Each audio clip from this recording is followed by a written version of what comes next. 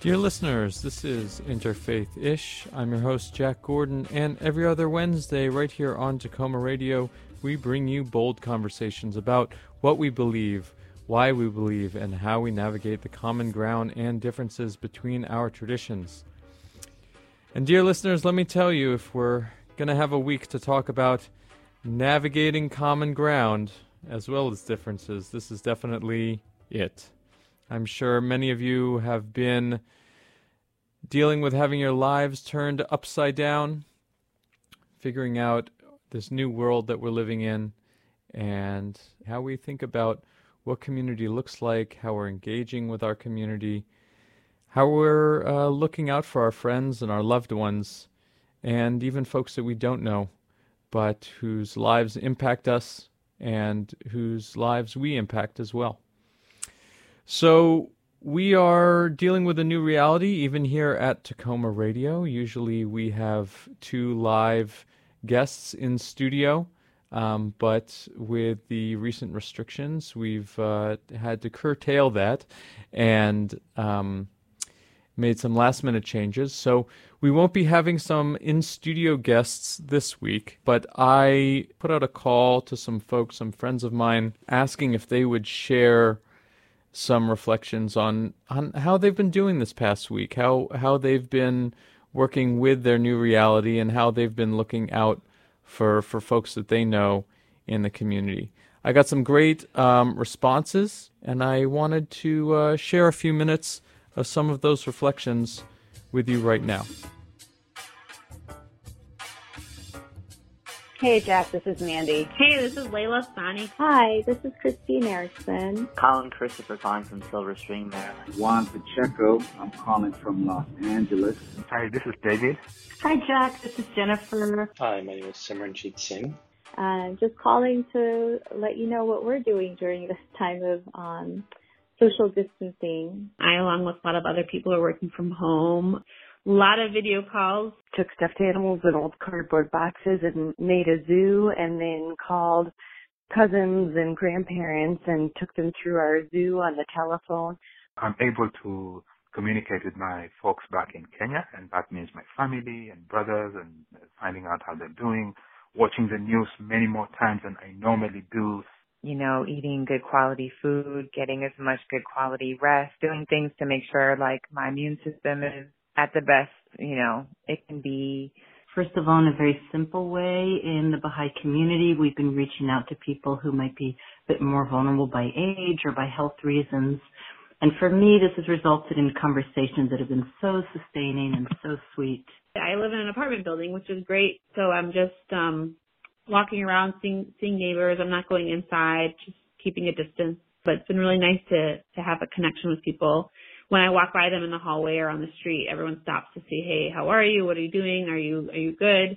It's been really interesting and encouraging to see how people are connecting through apps and various platforms online. A lot of yoga studios, like the one at our neighborhood, Bluebird Sky Yoga, is also doing online yoga classes. And in our Mysore community, Mysore Ashtanga, we did one this morning where we each practiced our own sequence of poses, but we were all together on the Zoom conference. So you could see everyone practicing, and it was quite beautiful and so motivating to get up at 6:30, 7 o'clock in the morning and start your practice and know that others are there too. We had some things on the books, a men's retreat. We also had a men's breakfast coming up, and obviously all of that stuff has been postponed. So instead, we started a chat via Zoom where we said some prayers, we sang some prayers. That was fun with the audio delay. We were as far from in sync as possible, which was quite the experience and fun nonetheless. And then we also opened it up for dialogue about how this has been impacting our personal lives, both as, you know, men and husbands and fathers, breadwinners in many of our cases, and what this means moving forward, but mainly what it, in the deep part of ourselves, what it's made us come face to face with. The strangest thing about this moment, at least for me, has been reflecting on how I live or don't live in accordance with what I define as my priorities. I would always say I'm family first, but being home this past week, I've really come to realize that that's not where my mind is, and not where I am physically even. Pretty much every day. I have 2 young kids at home, and this past week we've really just spent time with them all day, every day. I mean, the 3 main tasks we've been carrying out are cooking and cleaning and spending time with the kids. It's almost been like a slap in the face as a reminder of who are you, what do you care about, what are your values, all those sorts of things. And so that's been really interesting for me.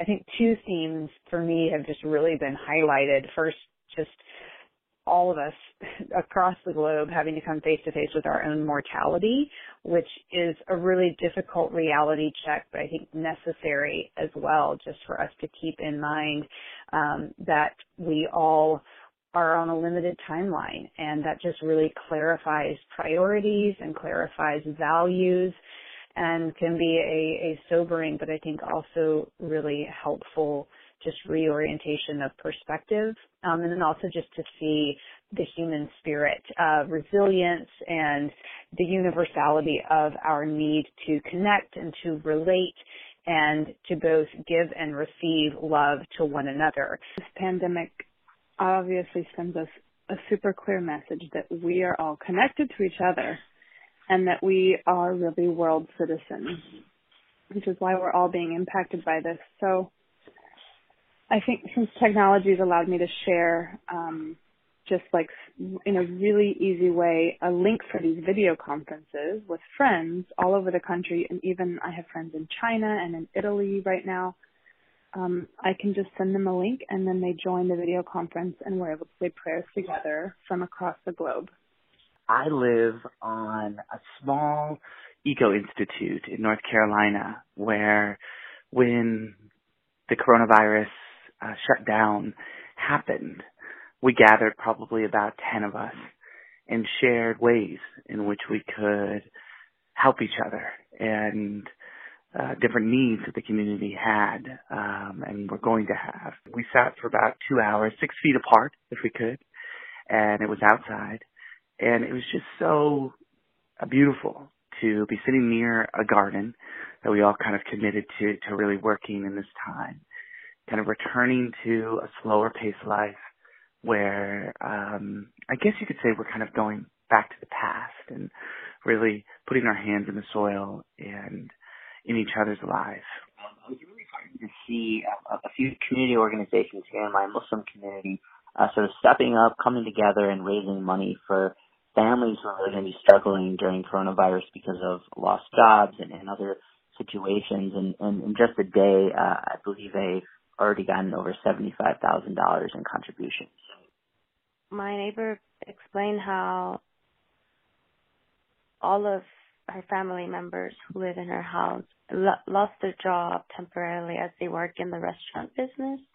And so she was sharing how it has been very difficult to understand how they will continue in these uncertain days or weeks or months without their 2 jobs that each of them have to sustain their family. And besides that, she also shared that something that's making her sad is that even the church is not giving service. And she commented how it's the time when we all need prayer the most. And so I asked, what can we do? And so they suggested that we do a video call. And the 7 of us, including 2 kids that come to my house for a virtues class every Saturday, we all got together through a WhatsApp video call, and we said many prayers for trials and difficulties and healing. We're just gathering at 8 p.m. for about 20 minutes. We're going to try to do it nightly. And it's just an opportunity for us to pray for a few things specific to the coronavirus and for participants to share specific things that they would like to be prayed for. We have continued our Sunday ritual of having breakfast with neighbors, a small group of us, and then after breakfast, we gather together in our living room where we do a common prayer. It's a liturgy for ordinary radicals.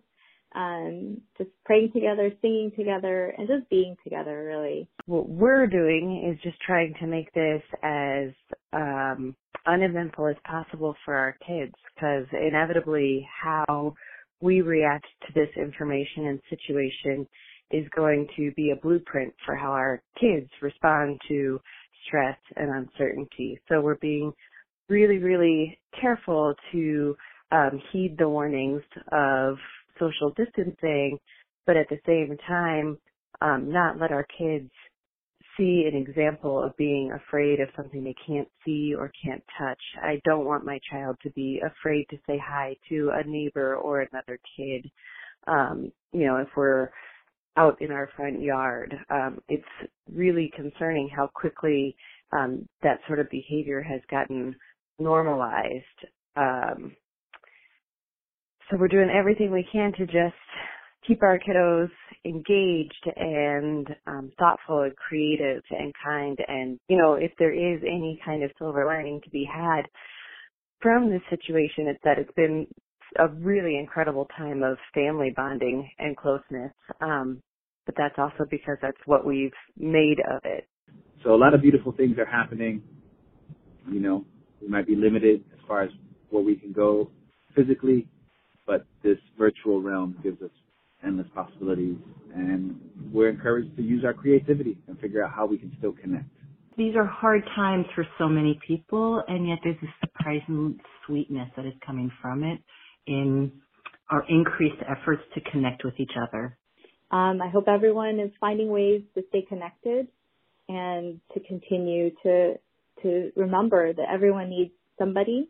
So find ways to connect with those you think might be more isolated than others. Thanks for letting me give you input. Take care, everybody. Stay safe.